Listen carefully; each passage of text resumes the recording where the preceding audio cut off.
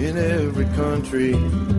Trees, you know we can work together and learn what we need to meet the challenge. Traditional skills and modern techniques. Whatever language you speak, you have a world to offer every day. Climb with the ISA. Welcome to the ISA Science of Arboriculture podcast series.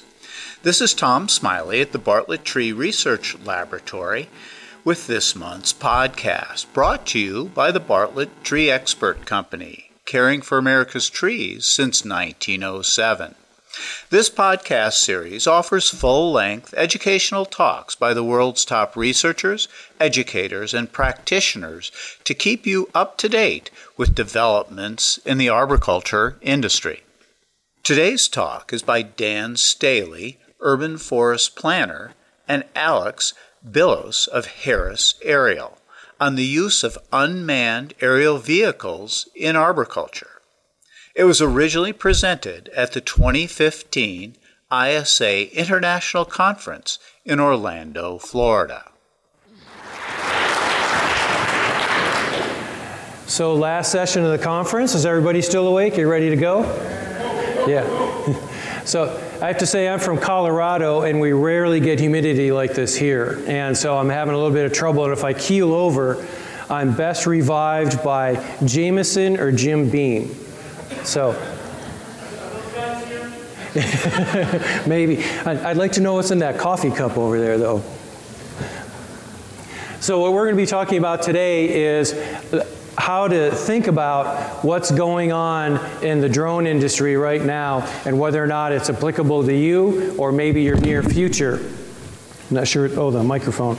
So I did have a partner, and they were going to be an exhibitor, and they had a trailer accident on the way in, so he's not going to be here, but I do have some of his photographs here as well. So all you picture takers and your QR code takers, I'll show this again at the end, so no worries. So what we are not talking about is flying death robots. We are not talking about spy machines. We're talking about a new tool for the industry. And you may have seen that on the exhibitor floor and talked to that person yesterday about that new tool. So what we're going to talk about is how to think about this new introduction in the industry and whether or not it's right for you. So we're going to talk about what do they do, what are they used for, what might happen in the future. I'm going to give you my opinion. And whether or not you're going to buy a machine or use a service provider, and we'll explain that here in a minute. So I'm going to do this in 3 pieces. We're going to talk about the basics and the capabilities of UAVs or drones. We're going to talk about what they're used for now and what they'll be used for in the near future. High-level view of business decisions you'll need to make. So, basics and capabilities. What are these things? 2 different types. There's a fixed wing and a rotor wing. The one you saw on the floor yesterday was a rotor wing. This is a fixed wing. It's a miniature airplane. Usually it's autonomously driven. People do not put input into these things, but sometimes they do. Usually they're 2 to 8 feet for any of these applications here in wingspan. A rotor wing is like a helicopter with more arms. 3 to 8 arms with rotors on them. You may have seen this here. This is a hobbyist. We call this a quadcopter right here. So you use a fixed wing for long duration, long distance applications, miles of flight, or many acres. You use a rotor wing for short duration, precise applications like 1 tree or 1 power line. So anything with a fixed wing, we have to give some history. So it arrives from the remote control aircraft industry. And so this is an old co-worker of mine, Randy Bridge. This year, about a month ago, in the Czech Republic, he set the world record for these RC aircraft, 215 miles an hour on a closed course. Pretty cool. So this is where this comes from. So now, many, many, many different designs.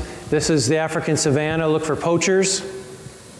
This is in the Russian Arctic, looking for polar bears, walruses, wildlife monitoring.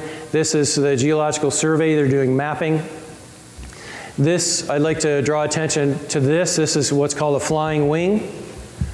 And so these are used for larger operations, and then this company will come in and use a smaller drone to look at anything that they need to look at more closely. This is a flying wing that they use for search and rescue. This is the western slope of Colorado. This is a larger flying wing. They'll fly this out over the ocean. You'll look for fish, plankton bloom, mammals, something like that. So to recap for what fixed wings do, so fixed wings are autonomous flight for the most part. You program it in, let it go, it comes back when it's done. Long distance, high altitude. The wing design offers different capabilities. We'll talk a little bit more about that in a minute with more photographs. And if you're big enough, it'll require a launcher. Try not to show too much of that so we look like the military here. So I don't want to do that. Any questions about fixed wings right now? All right. So rotor wings. So tons of different designs, all kinds of different things. This has 3 arms, prop on top, prop on the bottom, 6 rotors. This is a common bird in Europe. They do a lot of aerial surveying with this.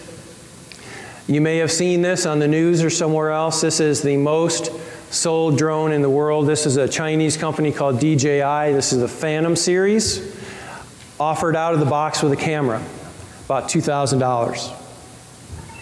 This is a hobbyist drone made by your smartphone to go somewhere. This is about $300. A lot less payload, less you can do with it, but you can fly it with your smartphone. So we're getting into the commercial applications here. So this is what we call a hexacopter, 1, 2, 3, 4, 5, 6 hexagon. Here's the camera mount down here, very sturdy mount, so when it crashes, the camera won't be broken. This is a very common bird over in Germany, especially in the northern part of Europe. This is used for a lot of aerial surveying and maintenance and inspections. It's done for safety for the most part. This is why this design here, in fact, is so safe they even let engineers touch it. So this is an octocopter, 8 arms, heavy duty mount, very large camera. So this is, my partner couldn't show up. This is one of their birds. This is Harris Aerial. This is a heavy lift. They can lift up to 80 kilograms with their bird. So they go out, they fly this thing out into the Gulf for BP. So BP, AT&T use these sort of things like that, very large array of sensors on there to look at their facilities out in the Gulf. Another octocopter, very, very large camera. Something else on the end of these arms right here we won't go into, but I want you to look at the controller. So very large controller. So now we're starting to look at all these varieties of birds. There's technological spillovers, different types of controllers, different types of communication. Do you have instantaneous communication? Do you download it? Do you want video? Do you have wider broadband? Whoops, wrong one. So there's different sort of controllers, looks like for gamers, to make it easier to fly these birds. This is a company out of Europe. It's very large right now. They're coming up with all their own knockoff technology as well. And this is what you saw yesterday on the floor. Full of technological spillovers. All these things, you may have discussed what some of these things are. It's a very expensive aircraft. It's got some very expensive technology inside there. Everybody wants to get in on this market and offer their product. It's exploding. So mostly with rotor wings, they're quite different. So it's autonomous or guided. We can do either one. We can program it to go out and come back, or we can guide it ourselves depending upon the task. Much shorter distance to fly, much lower altitude. The more rotors that you have, the greater lift and control that you have. And that's especially important if it's windy. You want to have more control if you're looking at something. And industry uses this a lot, but mostly the news reports that you see are from hobbyists. All these things, the drone flying up and impeding the firefighting activities in California, all that sort of stuff. Those are mostly hobbyists. That's not commercial people doing that. And another knockoff technology right here. So these two components right here unplug it, plug in a new one, ready to go for spray. This is for a spraying operation. These are batteries, plug them, unplug them, ready to go. Much more technology offered with the rotor wing aircraft right now.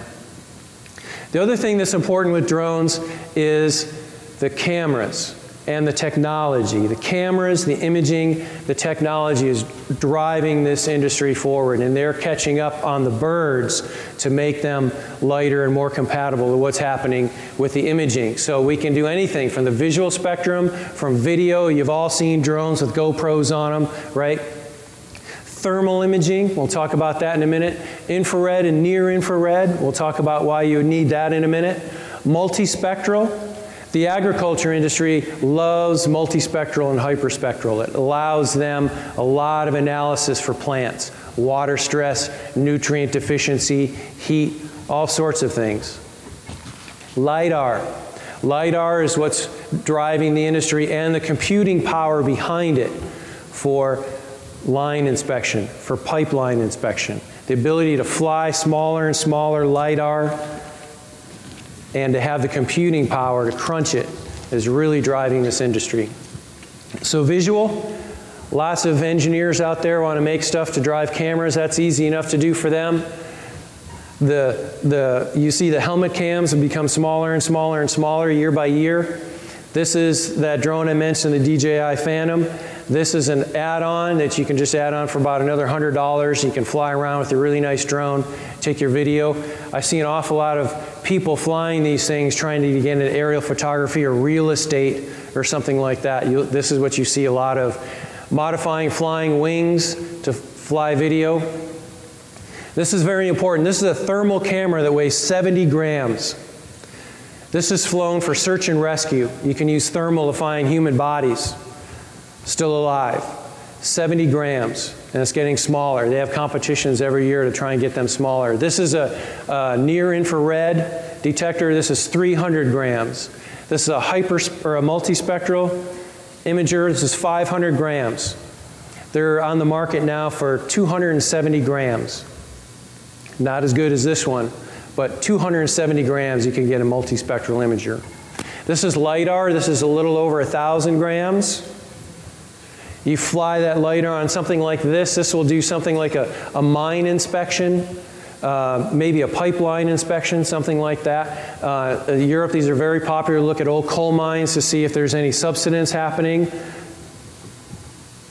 You can do two at the same time. You can have a visual and something else at the same time. The technology is there to alter and move these things, and you'll get something like this. On the left is some sort of agricultural field, and here on the right with your multispectral, why am I not growing as well? Oh, there's something underneath there, a soccer, I don't know what that is, soccer field, whatever that is. You fly two at once. So this is what LiDAR looks like when you fly a transmission line. So depending upon the quality of your camera, your detector, and the ability of your computational power, it's nothing to get enough dots to do a high-level analysis or a detailed analysis of the height. This is a cheap LiDAR detector. This is from a few years ago. This is how far we've come. This was flown just a few years ago. We didn't have the computational power to process all these dots, and now we do. We're getting smaller and smaller in our aircraft. Every year, these pieces get smaller. This is a navigation chip right here. They have competitions every year to fly a fixed route, autonomous, programmed, GPS, autonomous, every year to take pictures or to do something or identify something and fly around twice and come back at speed and at accuracy and to not crash, unguided. And these get smaller and smaller, and they lower the weight level every year to fly these courses. So with rotor wings and UAVs in general, very, very rapidly developing technology, something that's hot now. In 2 years, it'll be obsolete. One thing we want to talk about, I don't want to harp on it too much, is the FAA. You've probably heard about it if you're following this at all. Supposedly, they're going to finalize the rules for commercial aircraft, or some of the rules for commercial aircraft in fall of this year. Whether or not that actually happens or not, they extended the comment period. They have a ton of comments, mostly from businesses, talking about how these rules are good or bad for the business. So very unstable, not set in stone yet, but we're getting there. We're getting there. And the business models are evolving. I'll give a couple examples here in a minute, but what is viable for one business model today is going to expand rapidly 3 to 5 years from now. So any questions about the basics and capabilities? Yes, sir. Question about the power supply. You have a picture that said 120 kV and one of those little motors that's obviously not volts. But are they gasoline or batteries or what's the energy source? The question is what powers these things? Is it gasoline or batteries or what? It can be either or both, depending upon the skill of the engineer to manufacture that thing and go. A lot of the fixed wings will be powered by gas because they have to go so far and the batteries are still so heavy. A lot of the rotor wings will be a battery. Good question. Anything else? All right. So what are they used for? What are these things used for besides spying on your neighbor and getting shot down? So the big two are agriculture monitoring and infrastructure inspection. Those are the big two, and these are going to drive how arborists use these things, and they will use these things. This is going to be a game changer. This is why I'm here. Search and rescue, fire monitoring, wildlife monitoring. A lot of wildlife monitoring in Africa now is done by drone, by NGOs flying drones, because you don't get a person shot down monitoring for rhinos when you fly a drone. So agriculture. What are we doing with agriculture? Very important what we're doing with agriculture. A lot of spillover into tree care. So crop health, visual inspection after weather damage, and spray applications. Spray applications. So an example of flying a flying wing, maybe to inspect for hail damage. This is plant health. So you can fly and process either an image this way, or depending upon your detector, you can do NDVI, Normalized Difference Vegetation Index. That's the reflectance that comes back off the leaf. Is it a healthy leaf? Is it water stressed? Is it nutrient stressed? With enough resolution, you can tell if a single plant is nutrient stressed, is being eaten by an insect, something like that. Orchardists. Orchardists are using drones a lot. There was just an incident in California about a month ago where an orchardist was flying a drone, his neighbor shot at it, and he was inspecting his trees. Wildlife monitoring, vegetation monitoring. So this is what power line monitoring looks like. So we have all these spillover technologies. So this is LiDAR, and this all comes from agriculture. Here's your lines. Your color is your height away from whatever target that you have right here. A company came in and said, hey, I can interpret this LiDAR imagery for you with my software. Let me do that for you. And so they do. Agriculture spraying. China is testing a drone flying out in front of this one, looking at the field, identifying individual plants. This one comes in, sprays that plant, goes on, goes on, goes on, goes on, goes on, instead of spraying the whole field. Can you imagine how much less pesticide application is needed to do that instead of a crop duster?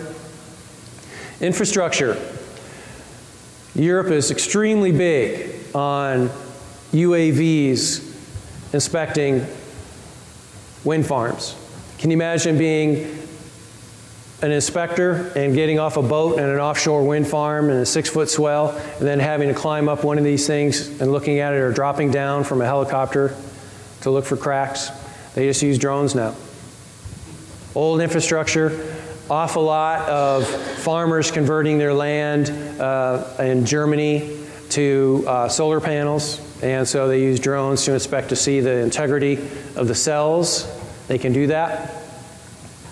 Connections for power lines, bridge inspections, all done routinely. France, Netherlands, parts of Italy, Switzerland. This is a guy checking out all his property using multispectral imagery to look at his plant health. You can fly high, you can go low. Another LiDAR application for forestry. software developed for that. Canopy cover in cities. Very easy to do with near infrared. With visual, you get confused with the shadows. With near infrared, it's very easy to automate a program to outline the canopy and then calculate the amount of canopy per acre. Very easy to do. You can overlay it over Google Images with some of this software. Here's your transmission line and where are your dangers if the customer prefers Google Images. LiDAR again. This is a company out of France, and they fly all of their transmission and distribution lines, this company, with UAVs and LiDAR. Every single kilometer they do. This is the name of the company. I'll bring them up again. There's an analog here coming in the United States. So here's your LiDAR, here's your pole. Not quite there yet. You can tell by the color that they chose that it's still safe. So you may not want to have your folks out walking in something like this because it may take forever, but the drone will find it.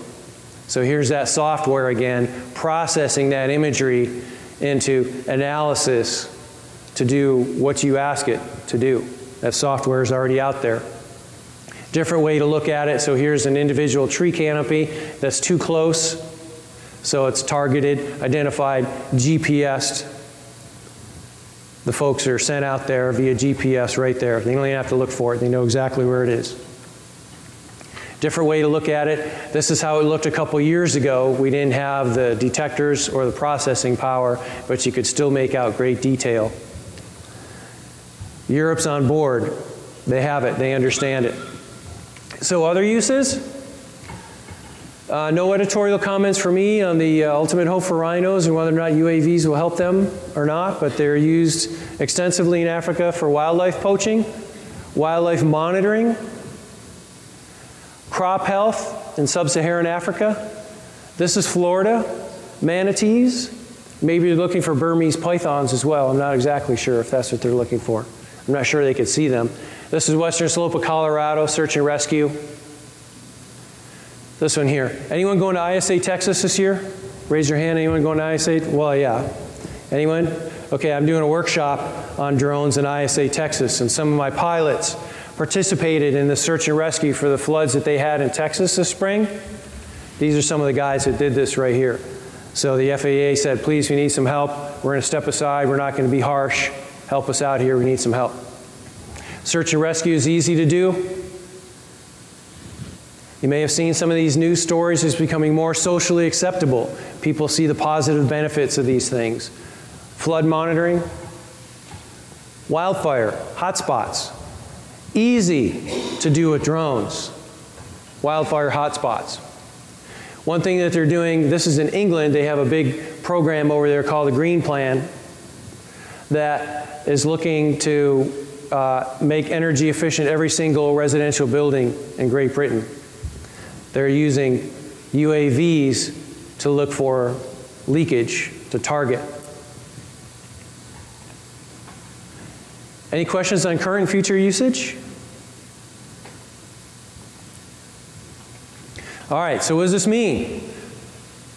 Can I do something with it? Is it worth it? Is it not worth it? So should I do it? Which way should I go? And what are they going to use it for in the future? So should you think about this? It's still early. Should you think about it? How much money? How long is it going to take to pay off? Now this depends. So if you're just doing visual or video and you're doing safety for your climbers, you're selling something, you're upselling, you're doing some media, whatever, that's an easy calculation. But if you are doing plant health, if you're doing LiDAR and you're having a third party do that, it's a little bit harder to figure out that calculation. And so you have to think a lot harder. It's not just a simple ROI. I spent $45,000 and I expect in 4 years this is going to pay off or not. It's much more complicated than that. You have your initial investment and then you have follow-on. And you're probably going to have some sort of contract if you have a third party that may be renegotiated. So it's a little bit harder. So I'm not telling you how to go. I'm just telling you what's going to happen, how it's happening in Europe right now. So are you going to be a leader or are you going to be a follower? Is it going to be worth it or not to make that initial investment? Is the regulatory landscape too scary right now? Is the advance of technology too fast and I'll just wait so I don't buy something that's obsolete? And here's something on the operations side, and I'll talk about this more in a minute. Is it worth it to have some of your own staff get up to speed, take some of their speed instead of being out in the field? Is it worth it to have them take some time? And I'll tell you some stories about that here in just a second. And again, is the regulatory environment comfortable? I can't emphasize that enough. If you're going to get into this, try to get an understanding of what's happening with the regulation. There are some folks out there that can help you with that. Fortunately, they've been doing it for long enough. So for your staff, your field staff, is it worth it to have the guy with the soul patch out there spending time doing this thing? What's he going to do? What's he going to use it for? And so a couple months ago, I got stuck being scorekeeper at the Rocky Mountain Tree Climbing Championship. And so fortunately for me, though, the other scorekeeper was one of the co-owners, husband and wife of a tree care company who uses drones. And so we had a lot of time to talk, and so we talked about this a lot. And if you ask her, she didn't care for it that much. She wanted her guys out doing something else. Other than this, do something. Give me some money. And if you ask him, he was like, well, let me tell you what I'm doing with this. And he'd just go on and on, and she'd shake her head, and, let me tell you what I'm doing with this. Well, one of the things he's doing with this is in Colorado, we do a lot of wildland fire mitigation. So you have to have fire-wise landscaping. And so whatever the insurance company requires you to do, you're going to hire a tree care firm to come out and do it. And so what he's doing with his guys is he's having them fly the drone, do a before and after. This is on the web. This is on the YouTubes. And it's on their website as well. And he's having them fly before and after. And then he packages up that memory stick with his logo on it and sends it to the insurance company with a promotional material and says, where's my fee? Give me my fee for doing this for you. And the insurance company doesn't have to send anybody out there. So he flies a drone, and this is a 4-minute video. And he's charging for it. Whether or not you want to charge for something like this is something else. This is multispectral imagery. Here's one species, here's a different species, here's a different species, different species. Whether or not you want to spend time doing that is a different story. I'm not sure you want to do that, but fortunately there's companies out there that are ready to do that for you. This happens to be one out of Scandinavia, but there's more, and there's some here in the United States, and there is one on the exhibitor floor yesterday. So they'll do everything. They'll take it all. They'll take all your data and do something with it, or they'll fly your data and they'll do something with it for you for a fee. And they'll crunch that number and they'll give you the output that you asked for, and you go back to your customer and you say, thanks a lot. Here's a guy in the United States flying a multicopter trying to get his LiDAR stuff down. He's filming it right now and sharing his experiences on the web, trying to get his LiDAR thing down so he can do LiDAR to fly transmission and distribution lines. There's people out there right now trying to get this business model down today, right now. So I did this slide 29 thing for the picture takers out there, or the note takers. You want to come back, and I'll give you the location to this presentation so you can come back. This is a company I mentioned before out of, they're in southern France, and they do all power line inspection using UAVs. And so this is the URL. You can't read that, just go to here. This is the URL, the presentation that they did last year explaining how they did all that, if you're interested. Wanted to share that with you. This was the vendor yesterday, ECI. Was out there yesterday, and they had some of their partners out there as well, that big huge drone that was out there. They are working to do the transmission and distribution power line flying as well. So there's somebody that's doing the same thing as Delair Tech, trying to get the same thing working in the United States right now. So there's models out there. So your concerns are overlapping, and some of them are individual, some of them go together. And I can't tell you exactly what to do. I can only raise them for you and help you understand them, and you can only answer that yourself in your own business with your own experience. So you're going to use your staff, or you're going to contract that out. If it's visual, if it's video, you could probably use your own staff. There'll be a young guy out there who probably want to use it. You know, how you justify that, you know, whether you do some write down for advertising or something like that, you know, it's how you work that out. But you probably have a young guy or young gal on staff who wants to do that. And they'll probably do a good job. So do you want to expand your business with this drone, or do you want to expand your existing client services? Do you want to break out? Do you want to learn a new skill? Is it something that you're comfortable with doing? If you're comfortable with doing something like that, you may want to look at this. And then you may want to look at it and think about, what kind of aircraft do I need? And you don't want to buy one that looks cool, that looks like something Batman would fly. You want to use something that works first. You work backwards. What do I use it for? And then buy that craft for that. Not that it looks cool like Batman. So I recommend looking on the web for mountain high tree care. They're using drones on the Front Range right now. They're using it for climber safety. They have somebody down on the ground and they're following up their climbers. They're looking at their bucket truck and their operations. They're using that for falling. They're using that to show their customers how they won't screw up their property by dropping something. Here's the video. This is how we do it. So a marketing, a customer education sort of thing. Do you want to be the first one? There's a drawback to that, and we'll talk about that in a minute. But safety. Losing a $2,000 aircraft is way better than losing an employee. Can you use this for safety operations? Can you use this for training? Can you use this for pre-inspection? If you're going to use it for pre-inspection, make sure that you get a camera that can zoom. The out-of-the-box camera that DJI Phantom offers doesn't zoom. You have to pay more to get a zoom. Get the zoom. Get a 10 times zoom. Do it that way. Spend the money.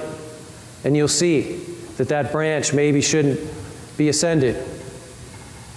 And lastly, do you act now, or because the technology is going so fast, do you wait and see? And one thing that I would say to that is, you saw the vendor that was out on the floor the other day, and I'll also say that every single engineering firm in the United States that has branches in Europe has a relationship with a drone maker, with a software analysis manufacturer or a coder or something like that. They have all those ready to go. So you can wait and say, I'm going to wait till everybody floods the market and I'll just pay for the service, or I'm going to do it now before everybody else gets in, because as soon as that breaks, all those engineering firms are going to bring all these people over and they're going to start expanding into the market. Something to think about. So which way should you go? So if you're somebody who flies transmission and distribution, you're going to want to do or find a firm that does fixed wing. If you're looking at 1 or 2 trees, if you're a consulting arborist, if you're a tree care company, you probably want to look at a rotor wing. And I mentioned the name that most people are going with now. Showed plenty of pictures. I'm not selling anything. Other solutions depend upon the task at hand. Now, are you doing vegetation restoration? Are you doing monitoring for an open space easement? Then it depends upon how far that bird can fly. Because how far it can fly depends upon the payload and the wind and all that other sort of thing. So now you're looking at a fixed wing, C sort of thing. So how are you using it is what I'm getting at.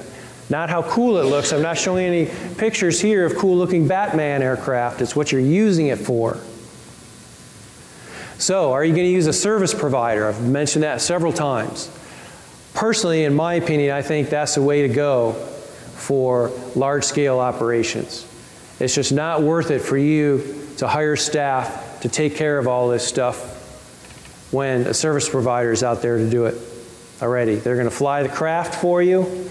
They're going to have that liability and responsibility. They're taking it. They have the insurance. They have the liability. You're just paying them to do that analysis. You're not getting any upsells out of it.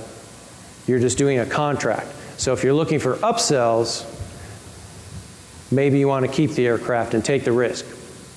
And again, everybody has a different opinion. And you may not like my opinion, and somebody else may not like my opinion either. Or you may get a lot of opinions and think it through a lot, because there's a lot out there. But there's a lot of capability, awful lot of capability. So the future for the folks in this room, there's already a market. It's already there in Europe. It's expanding. As the civil air authorities in individual countries in the EU relax their restrictions, they're already expanding into more and more countries every year. It's mostly a third-party provider doing that, such as Swiss LiDAR, Dell Air Tech, I already mentioned them. Here's one out of Canada. I'm going to mention them again here in a minute. They've got an interesting story. They do agriculture, and they do it all now in Canada. This is a company in Colorado who does everything that I just talked about with human-powered aircraft. So they're ready to go down at any time. This is a company, this is a consortium in Europe. They're called Parrot.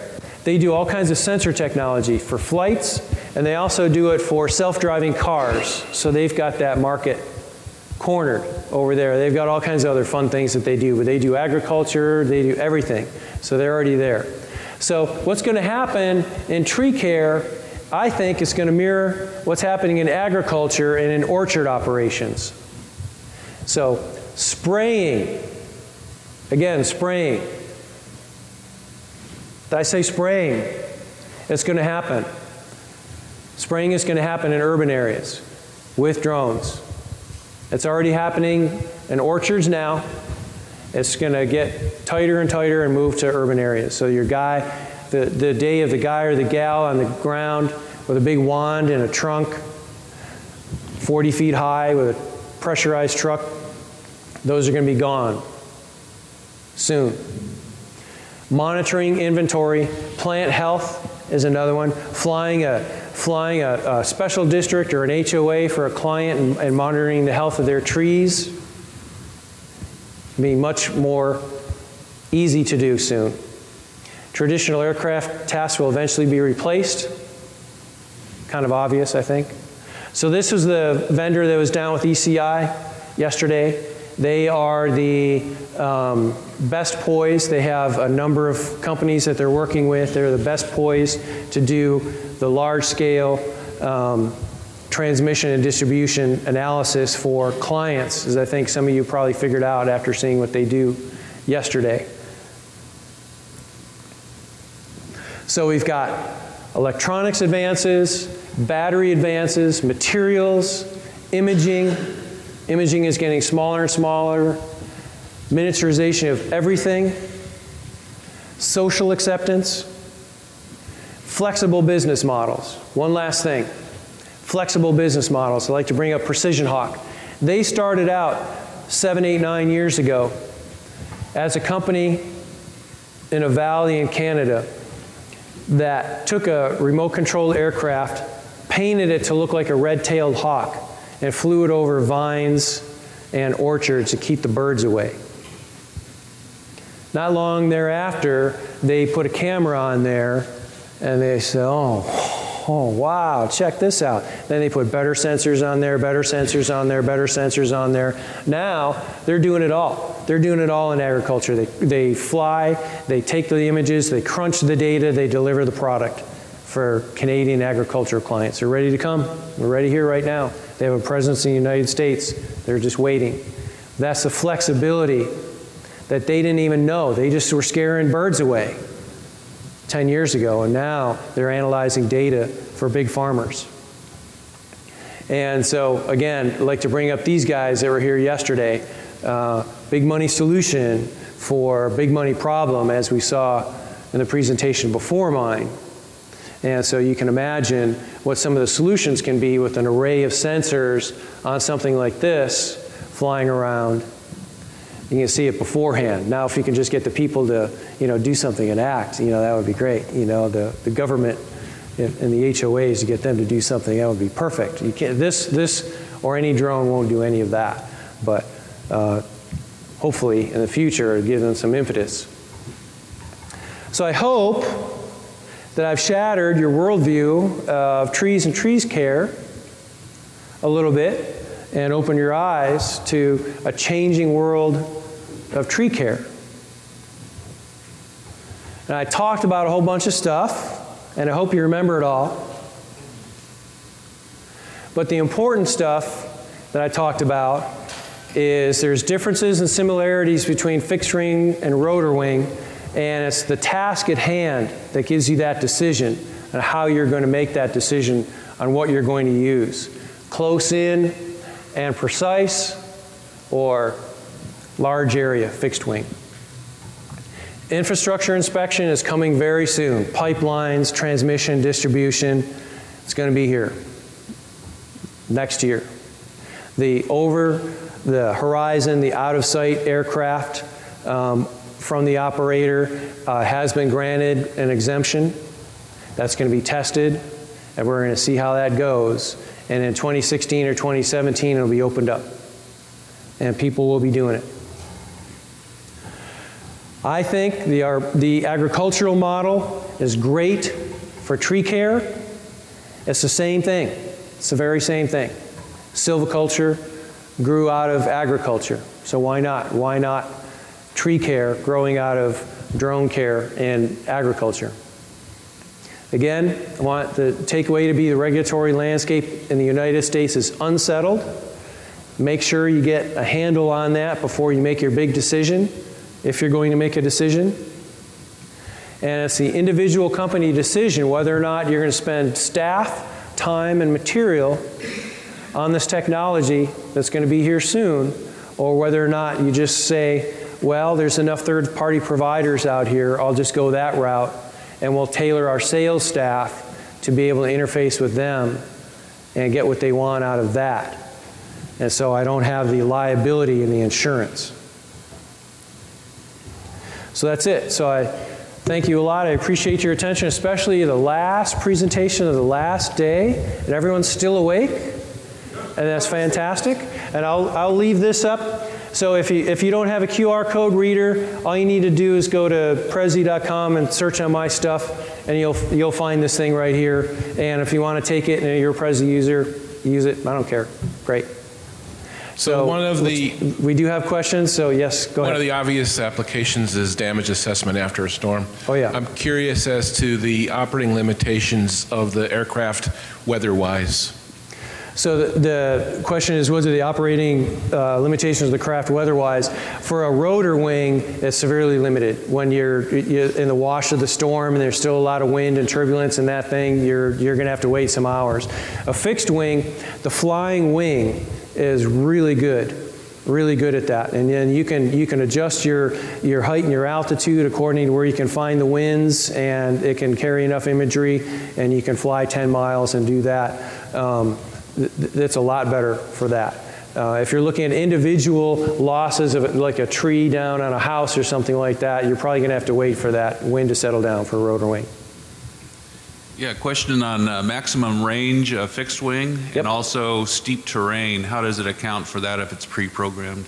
Yep, good question. So the maximum range on a fixed wing depends upon how much of the payload you want to dedicate to fuel. And so it's mostly going to be a liquid fuel when you're flying miles. And so we're talking about miles. And as big as your wing to carry more payload, the more miles you can fly. So the vendor that was down there yesterday, he's got some fixed wings that he's talking about flying for hours along the transmission and distribution network. So that's what they're looking at as far as that goes. So your limitations for your rotor wing are in the realm of minutes. The best that one can fly right now with a good deal of payload is about an hour, and a lot of that payload is still battery. We're limited by battery technology.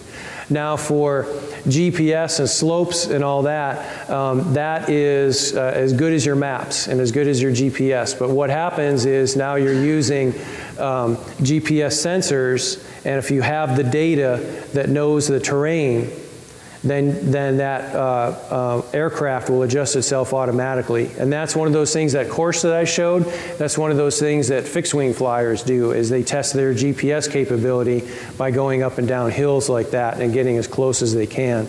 So it's not perfect, but it's pretty good. Yeah, is there any idea how much the FAA is going to hobble this technology? Everyone has an idea, and everyone has a different idea. So what's happening right now with the FAA is they are currently granting single exemptions to companies to fly agriculture out of sight, out of line of sight. And so you're talking a 960-acre farm, something like that, where there's no way you're going to see that bird, or an orchard. And we see this in California a lot, because an orchard, you know, you're 50 feet away and you lost, you're gone. And so they're granting exemptions to individuals who show that they're not crashy and all that sort of thing. And so the vendor that was here yesterday, they have an exemption to fly transmission lines beyond line of sight, because they've shown the ability to be trustworthy and not crashy. Now, whether or not they're going to grant that to everybody, like DHL, Amazon, you know, Little Caesars, I don't think anybody knows at this point. I think what they're trying to do is the valid safety. So FERC and NERC could definitely be safety, absolutely. That's coming first. And so they're going to grant those exceptions, and they're going to grant them to agriculture because we have to eat. But we don't need to have Little Caesars delivered to us in 10 minutes. And so that's going to come later. So I would say that the prospects for tree care, open space monitoring, that sort of thing, vegetation, plant health, and trees, that's a lot sooner than DHL delivering pizza. Does that answer your question? As I understand it, though, if you're a commercial entity right now and you use a drone and get any kind of payment through it, that's a violation of the FAA, and you might get an interesting letter in the mail. Yep, that is correct. Until the current timeline is September 2015, when the rule is approved. Whether or not they're going to push that back out, it's been pushed out a number of times. The first one was in 2012. A lot of comments. Tons of comments, and it doesn't help that drones in California are impeding firefighting operations. They had to ground their aircraft on 2 separate days. People are shooting them out of the sky because they think they're trespass, you know, all this stuff. And so everyone hopes it's September 2015. Nobody expects it. We are well past time, but Dan's willing to stay for questions. I'm going to just walk up and put the CEU number up, so if people need to get that and get out, they can go. We're going to keep questions going here for a little bit.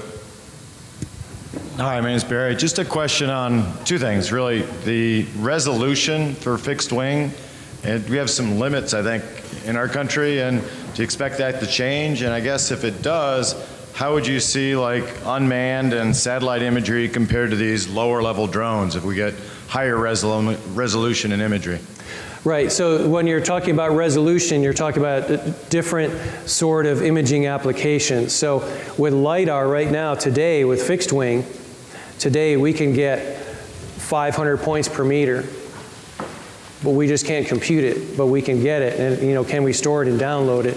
So it's all about miniaturization and power and flight and computing power. So it's all the same. So there's no difference. There's no difference in fixed wing piloted and fixed wing unpiloted ability to resolve in the eyes of security folks right now. Okay. Limit the resolution we can do, right? Well, yeah. Do you think that will change? Oh yeah, sure, absolutely, yeah. The resolution will change because the technology will change the limits. Once we start getting all our agriculture taken care of like that, yeah. Thank you. Other questions? Thought I saw a couple more. All right, thank you. This concludes Dan Staley and Alex Bilous' talk on the use of unmanned aerial vehicles in arboriculture. If you would like to receive CEUs for listening to today's podcast, please visit the ISA online store and select Online CEU Quizzes. Thank you for listening to this podcast, which was brought to you by the Bartlett Tree Expert Company, caring for America's trees since 1907. Remember to subscribe to this podcast series and join us next time for another episode of Science of Arboriculture. Trees in every country. Trees, you know we can work together and learn what we need to meet the challenge. Traditional skills and modern techniques. Whatever language you speak, you have a world to offer every day. Climb with the ISA.